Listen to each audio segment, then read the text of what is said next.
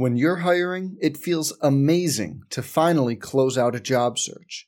But what if you could get rid of the search and just match? You can with Indeed.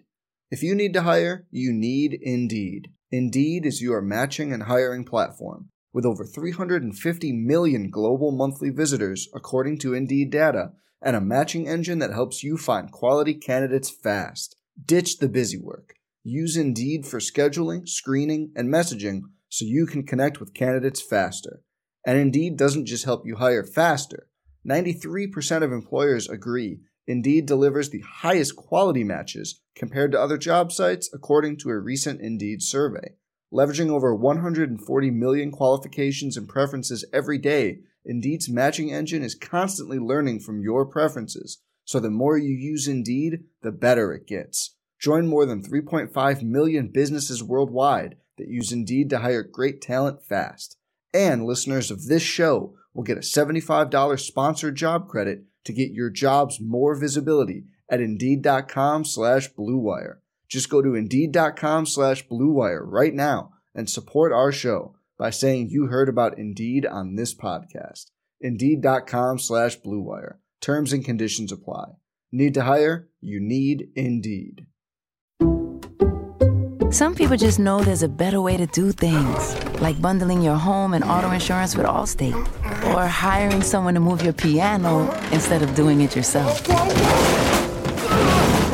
So, do things the better way. Bundle home and auto and save up to 25% with Allstate. Bundled savings vary by state and are not available in every state. Saving up to 25% is the countrywide average of the maximum available savings off the home policy. Allstate Vehicle and Property Insurance Company and affiliates, Northbrook, Illinois. Today's podcast is brought to you by RWJ Barnabas Health, the official healthcare provider of Rutgers Athletics. Hey guys, appreciate you getting on. Moved on Sunday night, had good practice yesterday, and it's all eyes on Indiana. Obviously a real good football team. Coach Allen's done a tremendous job building the program. He took over and has really built a program where, they're a nationally ranked team. Kevin Wilson was there before and did a great job. So Indiana football's been on the rise here for a while. This isn't a new thing. And I really like, in watching all three phases, I really like the kind of team that coaches put together out there. They play really hard, and they're good in all three phases. So it's going to be a big challenge, and one that we're looking forward to. We're excited about playing in our stadium. Although we're not going to have many people here, we're going to have loved ones, and looking forward to playing another game here in about 5 days. So with that, I'll open up the questions. We'll take our first question from Chris Eisman with Gannett. Hey, Greg, how are you? Doing well. How are you, Chris? Good, thank you. Obviously, after the win, there's some, raised expectations, maybe more attention on the program right now. I mean, how do you kind of want to see your players respond to this, throughout the week in practice and then leading into the game, and how they handle this? Well, it's going to sound very coach-speakish, but that's what we've talked about all along is, there's going to be highs, there's going to be lows. We have to be able to continue to, our word is we chop. You have to be able to chop and not get distracted by the bombs that are going off on your right and your left. So that's what we train them for. That's how we try to train ourselves. And obviously every week in the Big Ten, as I said after the game, it's like the NFL in my opinion. Every week is a tremendous challenge. Can you be in it in the fourth quarter and have a chance to win? That's the goal. Thanks. Sergeant with NJ.com. Greg, the old coaching adage, you make your biggest improvement from week 1 to week 2. Which areas do you need to make the most improvements in? Again, this will sound coach-speakish, but in all areas. I mean, we are such a young group, and I don't mean necessarily by years of school. I just mean time together, right? It's been so choppy, and we don't have – forget what we don't have in. That isn't – we need to get better at what we do have in. We don't really need to be moving into any new things right now because our efficiency was not what we're looking for in certain areas, and we need to improve that, and that's in all three phases. So there's a lot to work on. We tried to address some of those things yesterday in our first day out after the game. But today the players are off, and then tomorrow we'll get right back at it. Next question is from Bobby Darin, Scarlet Nation. Coach, Olukunle Fatukasi won Co-Defensive Player of the Week. Can you just talk about his performance and what he brings to the table at that linebacker position? We certainly had a very good game. I think double-digit tackles, two takeaways, and a recovered fumble. So, or 2 forced fumbles and a recovered fumble, if I remember correctly. So, very, very happy for him. He's worked very hard. But as you guys know, when we get to this point, those are nice. But once we put the game to bed on Sunday, it's all eyes on Indiana, and I'm sure 03 is in that same mode. Next question is from Tom Canavan with AP. Hey, Greg. How you doing? I'm doing well. How are you, Tom? Good. Last weekend was your first trip out of your bubble. And I'm wondering, since you got back, and we've talked so much about COVID-19, did you come back all healthy? Were there any blips or? Well, once we got into the season, I told you guys I'm not going to really get into the COVID medical where we are, yeses and nos. I was pleased with the way that everything went as far as procedurally, for the most part. We wouldn't know yet, Tom, if we had a lingering effect from the trip, but now we're getting into it. These next couple days, we're going to know. And I think I said it to you guys on an earlier call. Early on, I'm not sure this is still true, but early on, the teams that were in football, the teams that were having the troubles were teams that had returned from a road trip. 5 of the 6. Now there's so many more now, but at the very beginning, I was tracking that, and that was certainly a concern of ours, and we worked really, really diligently to try to take every precaution. But as I've said all along, you got to do all the right things, and then who's kidding who? You got to get a little lucky, and but we'll know a little bit more here as the week unfolds. The next question is from James Cratch, NJ.com. Greg, I'm just curious. Indiana was a lot like you guys last week. The offense took a lot of advantage, a bunch of takeaways. Does that make it difficult to kind of game plan for them because they had so many short fields? You don't really necessarily know what they're going to look like. Well, I think they're building a program, and they're really pretty far along, right? I mean, they're a nationally ranked team, so there's a lot of similarities. I know some of their coaches. I know Coach Allen. He was down at South Florida when I was living in Tampa. Really a respected coach, a very good tactician, as well as I think a tremendous man. So you're talking about a program that's being run the right way. I do think that as a program, they're really on track.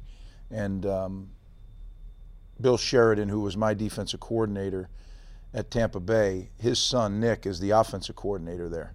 So there's definitely a connection there, and Bill's an excellent coach, and as is Nick. So I think what Coach has done is put together a really good staff and has recruited very well, and now has a team that that's a Big Ten football team that's to be reckoned with. So we really got our hands full. That's for sure. Take our next question from Patrick Mulranen from the Press of Atlantic City. Hey, Coach, how are you doing? I'm doing well. How are you, Patrick? Fine, thank you. So my question is just, we have a lot of, like I talked to you before, a lot of little kids down in our area from all high schools that went to Rutgers right now. One, Muhammad, who had a really big game, pass rush on Saturday. I just want you to talk. Can you please talk about him as a player and kind of his growth from last year, only playing in 2 games from this year and starting out pretty much having a dominant game on Saturday against Michigan State? Well, Mo has worked very hard, and he's playing in a position where he has an opportunity to rush the passer in our sub packages, and right now that's his first step, and he had some production on Saturday. He needs to really continue to grow in that role, and then also in his linebacking role and for in base defense. But he's a very promising prospect for sure. Next question from Steve Politi, NJ.com. Hey, Greg, I've got a two-part Indiana question for you. I'm curious first, did you see the end of that game, and what did you think of Allen's decision to go for two there at the very end? And secondly, are there parallels between what he's building and what you have to build at Rutgers, given the historical challenges in this conference? Well, first part, I did see it. We had just landed, and Brian Bordner was sitting behind me, or Brendan Bordner was sitting behind me, and he had it on his phone. So I was kind of hunched over the seat looking at it, and then I knew he was going to go for two. I was excited for him. I said, "Come on, man!" Not that I'm not rooting for anybody over anybody else, but I love watching those situations, right? And when they went for two, and then Penix, what an unbelievable effort to get that ball on the pylon. I mean, you're talking about just an unbelievable physical act to lay out and get that thing and keep his legs off the ground, which would have been out of bounds had they touched. I mean, it was really, really good. So big win for them for sure. Just to give the second part about the historical differences between the similarities between the program they've built and the one you're trying to build. Is there something that you can see from what they've done at Indiana that could also apply to what you're doing at Rutgers? For sure. It's kind of weird. It's not only where we want to go, right, and that's be a nationally ranked program in the Big Ten Conference, but the way they did it is very similar to the way we did it last time. They recruited Florida very heavily. Tom has great connections in the state of Florida, and if you look at the quarterback and the receiver, their number one receiver, Whoop, who's from Tampa, and so is Penix from Tampa. And I actually recruited Penix when I was at Ohio State, so I'm very familiar with him. They have a lot of players on their roster from Florida, which is something that we kind of built our program on our first go-around. So I have observed what Coach Allen has done there before I got to Rutgers and have been very impressed. So, yeah, there's several similarities. Coach, we're going to take two more questions. The next question is from Len Robbins.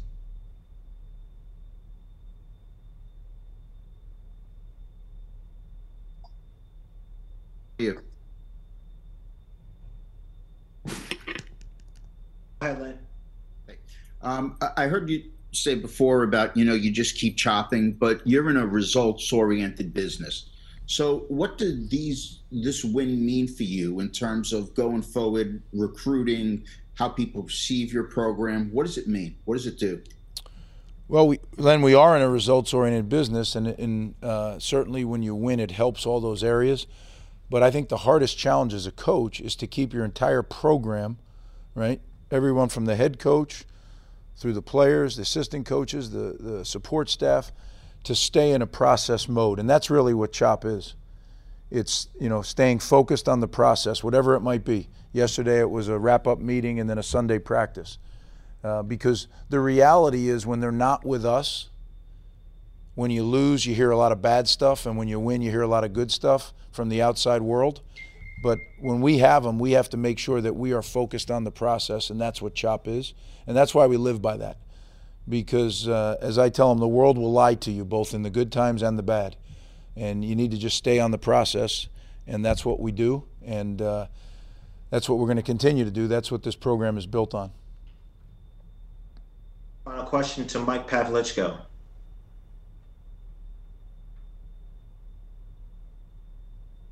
At SHI Stadium, obviously you talked about, loved ones and family and all that kind of thing. What's that going to be like? Any distractions to worry about with players too in that regard? Because now it's just them. Well, there's always distractions, Mike. There was distractions this weekend, right? First time playing in an environment with no fans or limited fans, and artificial noise. There's always going to be distractions in sport. The key, I think, is how do you limit the distractions, and how do you keep your guys, your whole organization, focused on the task or on the process. And that's literally what, in going back to Len's question, that's literally what CHOP is about. And when you talk metaphorically about staying focused on the spot on the tree, because otherwise you're going to swing the axe really, really hard, and it's going to do no good for you. You're either going to hit above it, you're going to hit below it, there's going to be a little chip of wood come out, and you really haven't made any progress, and you've wasted a lot of energy. And that's what we try not to do. We're going to ask our whole organization to do certain things, and if we're going to expend the energy necessary to do that, we want to be able to have it be beneficial to the program. So that's really the process thinking. Some might think that's boring. I think that's the secret. You know, I really do. I think you have to be able to do that as an organization, not just the players, every single person in the organization. And not that we don't enjoy it when we win. We do. We take our time to celebrate and have fun. But then, you know, the reality is another one's coming. And right now it's 5 days away, and we got to get ready. So appreciate your time, guys, and we'll talk again on Thursday. Take care.